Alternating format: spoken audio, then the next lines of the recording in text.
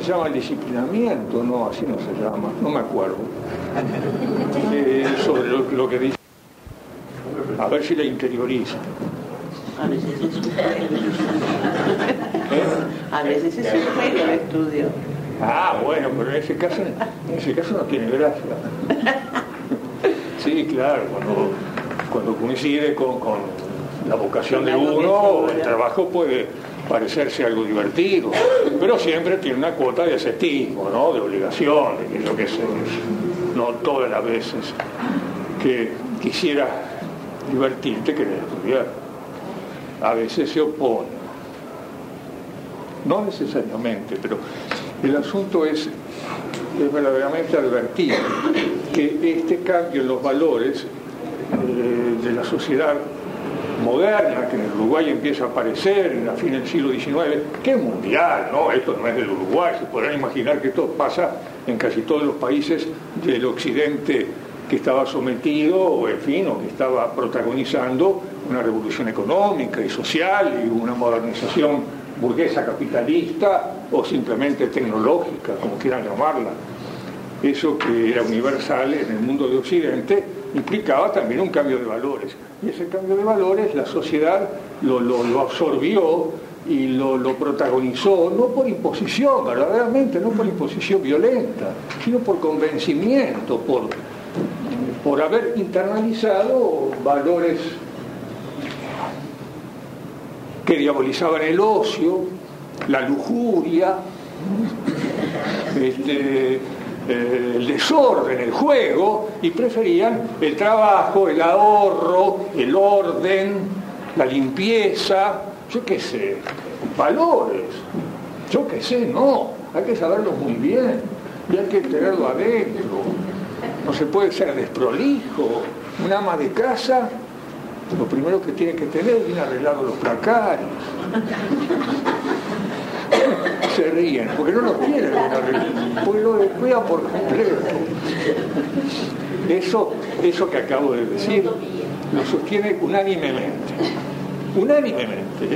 es sintomático.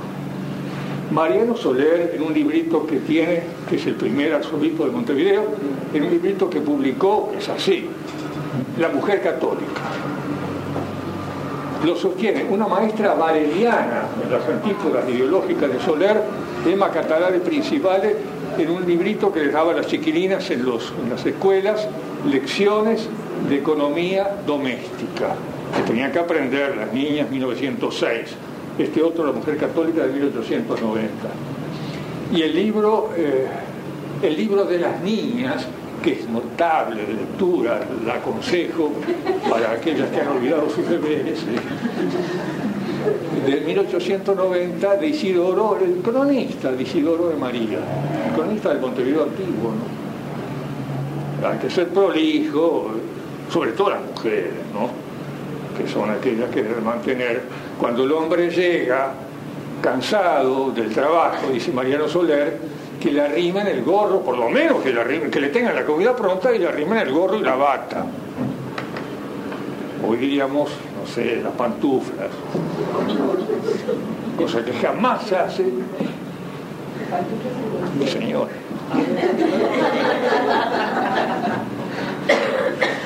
Bueno, esas las reflexiones de las autoridades sociales sobre el papel de la mujer en 1900, 1870, 80, son para las mujeres de hoy en día y para los hombres también, son geniales, me parecen asombrosos. Hay un artículo del Mensajero del Pueblo, el primer diario católico, antes del bien público. En realidad no era diario, era un semanario, pero es el que sale 1870 y pico hasta que aparece el bien público, 1879. Hay un artículo que se llama La mujer sin dedal. La mujer sin dedal está condenada, es una libertina, nunca se ha pinchado los dedos cosiendo, mejor dicho, se debe haber pinchado, sí, porque no tiene dedal, es que nunca cose. La mujer sin dedal es peligrosa, no la elijas nunca, Es notable el artículo, pero es sensacional Bueno, eso es lo que revela la historia de la mentalidad, ¿no? Uno cuando hace historia de la mentalidad lo que debe intentar buscar son los lugares comunes de una cultura, las presunciones que uno hereda, que cree que es así, que lo obvio. Pero de repente te encontrás con que lo que para ellos es obvio, para ti no lo es. Ahí está la mentalidad antigua. La mujer sin dedal, para mí es evidente que no funciona, ¿verdad? Ninguna mujer hoy en día, hasta por razones tecnológicas, usa dedal. Además, ¿qué mujeres cosen? Son pocas las que lo hacen. A veces hay que coserse unos botones. Pero la verdad es que cuando encontrás cosas así, que la mujer debe hacer esto, lo otro, que la posesión diabólica, ¿no? Que el diablo te posea, es comprensible, pasa. Cuando te encontrás con cosas así, te das cuenta que la mentalidad no es la tuya. Mira que la tuya, vista desde 500 años adelante, capaz que también le llama la atención que creyéramos ciertas cosas, que es asombroso que la creyéramos, que pensáramos que eso era posible. No era posible. En 1850 es posible, sí, es posible, que las epidemias, como el cólera, la fiebre amarilla, sean un castigo del cielo, por el mal comportamiento de la gente. Se viene sosteniendo desde la Edad Media. Hoy en día nadie piensa eso. Entonces, la historia de las mentalidades a veces escudriña justamente aquello que sobresalta, ¿no? Que te da la sensación de que está frente a otra cultura, a otras presunciones heredadas, a lugares comunes que no son los tuyos. Porque miren que de lugares comunes de pensamiento estamos llenos, estamos llenos. No nos damos cuenta probablemente, pero de un lado y del otro, izquierda, derecha, centro. A veces, cuando izquierda, derecha y centro coinciden en algo, eso es un nivel cultural, eso es un nivel mental, quiero decir, ¿no? Cuando católicos y liberales en el siglo XIX, que están opuestos en tantas cosas, coinciden en que la mujer, la virtud de la mujer es su recato, su pureza y la virginidad, católicos y liberales, vos tenés que suponer que eso es un dato de la mentalidad colectiva. Pues sí, lo dicen los anarquistas a veces disienten, ¿no? Tocan como la nota disonante en este concierto unánime. No del todo, no del todo. El amor libre no lo predican nunca. El amor libre no, es la elección libre. Pero el amor no son, como dice un periódico anarquista de 1890 en Uruguay, no son los fáciles cambiamientos. Eso que hoy en día puede suceder. No, es el afecto, es amar a alguien, pero no porque la ley o la religión te obliga a ello.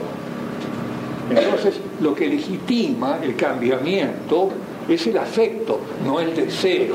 Y desde este punto de vista, los anarquistas verdaderamente casi coinciden con la moral tradicional.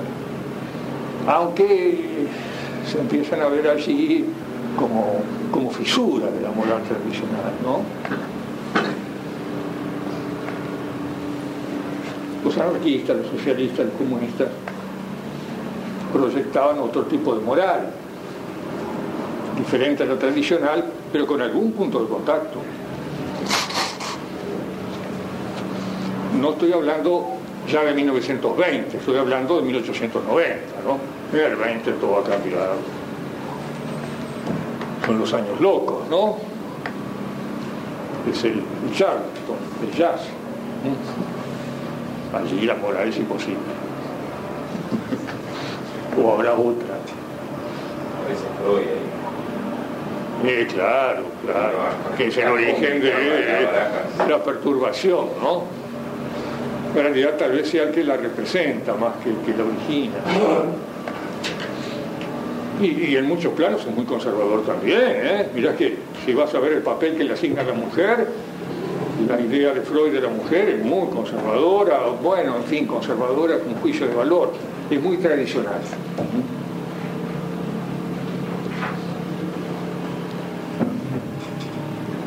Bueno, pero volviendo al asunto, me parece que lo primero sería intentar ver cómo, la forma preferida de la sociedad de control social, de imponerse, los sectores dominantes, si quieren verlo así, la mayoría a la minoría, de generar un consenso frente a las cosas, frente a los valores colectivos, lo que antes era la violencia, el ejercicio de la misma,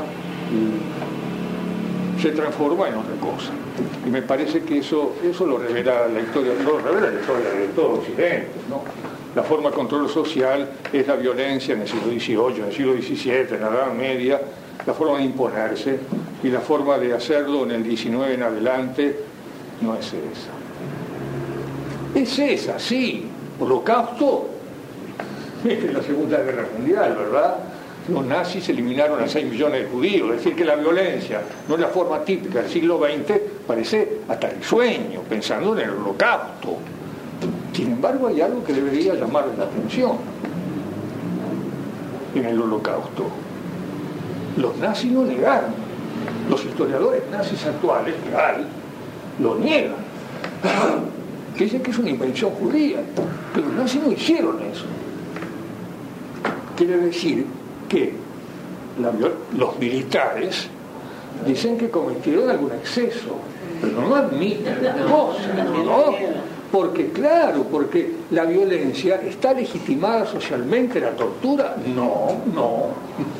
En cambio, en el siglo XVIII, sí, lo estaba. Está en el código, en los códigos del siglo XVIII. Si lo oyen, no es que esto no quiere decir que la violencia en el momento actual no se ejercite. Lo que quiere decir es que no tiene buena fama, que no está legitimada socialmente. Por supuesto que se ejercita, sí, eso lo sabe cualquiera. Pero lo que no tiene buena fama, por ejemplo, es el castigo del cuerpo del niño. Hay violencia doméstica, pero por favor, ¿cómo no la va a ver? Que los niños sufren y los padres les pegan, sí, capaz que más que antes, creo que no. Pero de cualquier manera, eso no lo sé, no lo puedo demostrar. Pero que no está bien visto, es unánime. Es así. Y miren que en el siglo XIX, en las escuelas del Uruguay, estaba permitido, estaba bien visto. La letra con sangre entra, era un principio pedagógico. Este libro comienza relatando la condena a suplicio de que fue objeto un francés que atentó contra la vida de Luis XV en 1756 y lo supliciaron en 1757, en el mes de marzo, frente a la Catedral de Notre Dame.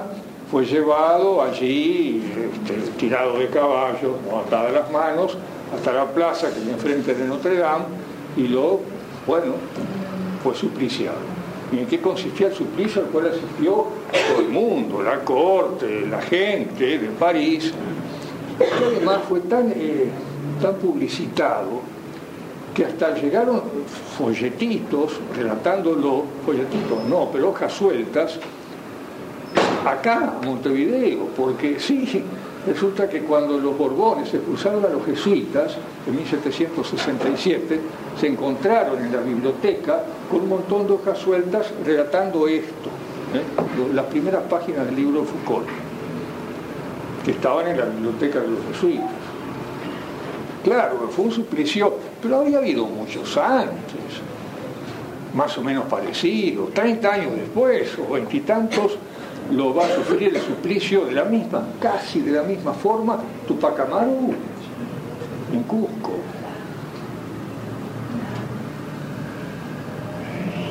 Con una tenaza de 1 metro, fuerte y de acero, le atenacean primero las tetillas, le arrancan la piel de las tetillas, de los muslos, de los brazos, y le echan sobre eso aceite hirviendo. El hombre grita: ¡ay, Dios mío, perdóname!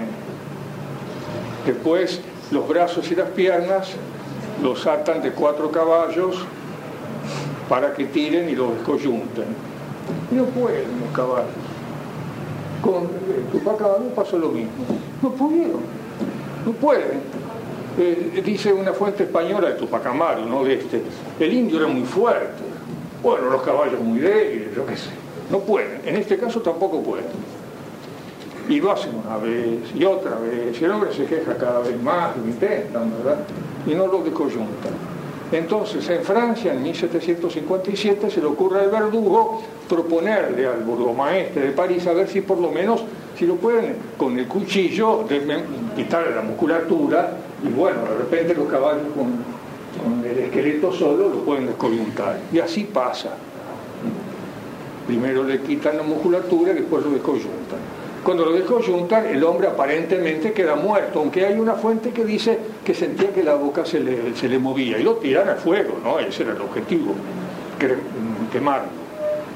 Después enviar la cabeza y los miembros a diferentes lugares del reino para que se viera el destino que tenía el regicida, porque había sido acusado de atentar contra la vida del rey. En realidad era un parricida, porque el rey es el padre de la patria. No, de la patria no, de la familia francesa. Patria es una noción moderna. Tupac Amaru también es lo mismo. A Tupac Amaru le hacen lo mismo. Lo que pasa es que, bueno, no lo pueden descoyuntar, y en realidad lo que hacen, porque claro, los hábitos se están cambiando un poco y la crueldad se ve que eso ya se empieza a decir que eso es muy cruel. Entonces viene el español, me parece que era el alcalde de Cusco, y dice: no, vamos a cortarle la cabeza, ya que no lo podemos conjuntar. Previamente le cortaron la lengua, ¿no? Ante toda la gente, claro, era la lengua la culpable, porque él había hablado, había dicho cosas contra el rey, se habían sublevado. En realidad contra el rey no había dicho mucho, había dicho contra los ministros del rey. Y la mujer y el hijo. Y a la mujer y al hijo le hacen eso, todo eso que estoy diciendo, todo eso no, cortarle la lengua delante de él. Primero el hijo, le cortan la lengua delante de los padres y lo abortan. Después la mujer, que la ponen ante eso que los españoles tenían, ¿no? El garrote vil. Pero resulta que la India tenía un cuello muy delicado, muy grácil, quiero decir, muy fino. Y el garrote vil no la mataba. Entonces los verdugos la agarraron con esto, con unas tiras, con unas cuerdas bien fuertes, y la ahorcaron. Además le dieron patadas en el vientre para matarla más rápido. Todo delante de la vista de él. Después a él, bueno, le cortan la cabeza, claro, le cortan la cabeza, después lo ponen todo en el fuego, y lo que queda también lo mandan a los lugares del reino de Perú, en este caso, ¿verdad? Sobre todo la cabeza, que la vean los indios, que se den cuenta. Dicen que no había indios en el lugar del suplicio, estaba lleno en Cusco, pero no de indios. Y que cuando, es interesante lo que dicen las crónicas, ¿no? Que cuando lo estaban descoyuntando, vino un aguacero y una tormenta.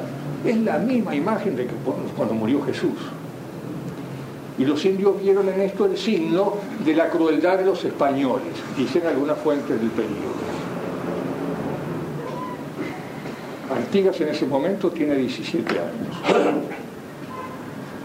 Cuando lo matan a Tupac Amaru. Y miren que estaba del lado español. No estaba de ningún lado en ese momento, pero el padre sí.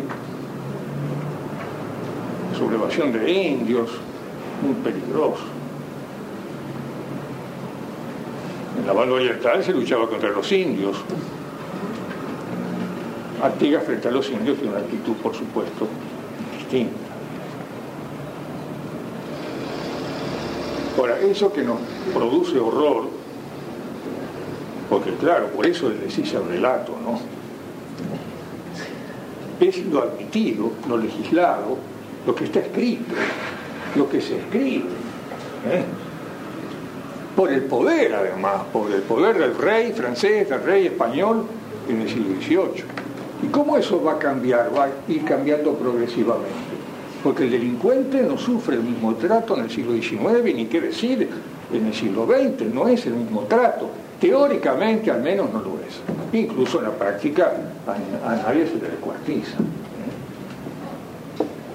En 1803, en la ciudad de Montevideo, el indio de los pagos de minas, Hermenegildo Tí, así se llamaba, no sé qué sería, probablemente minuano o charrúa, violó a algunas mujeres blancas, para peor, y bueno, fue llevado de la cola de un caballo atado, pero no le hicieron todo esto, fue un poco mejor, ¿no?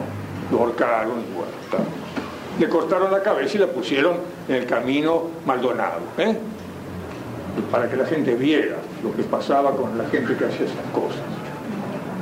Y en 1871, los diarios de la época relatan el fusilamiento, no es lo mismo, de 4 reos que habían asesinado al doctor Fallecimiento, que era un italiano. Bueno, lo hicieron y lo asesinaron para robarle algo, quién sabe por qué, tal vez el cónsul de Italia, Raffo, de la Quinta, Raffo, estuviera detrás, porque resulta que este Fallecimiento, que era un médico, era medio hostil a la corona italiana, era un italiano republicano, garibaldino, massiniano, pero no es seguro, ¿no? Capaz que eran rumores de la época, o que lo mataron simplemente por robar. El hecho es que esos asesinos son ajusticiados en la Plaza Artola, acá, la Plaza de los Bomberos, y van todos, va toda la población, van los niños son llevados por los maestros, los niños de las escuelas, a ver un ajusticiamiento, porque debe ser ejemplar. Y los reos se comportan muy bien. Hay uno que ni siquiera pide que no, vendarme a mí, no. Soy un criollo, de ley, fuerte, valiente. Quiero ver el tiro que venga. Hay otros que no, que aceptan que los venden, pero no hay el menor gesto ni de rebeldía, ni de ablandamiento, ¿no?, de la persona. No, yo, no.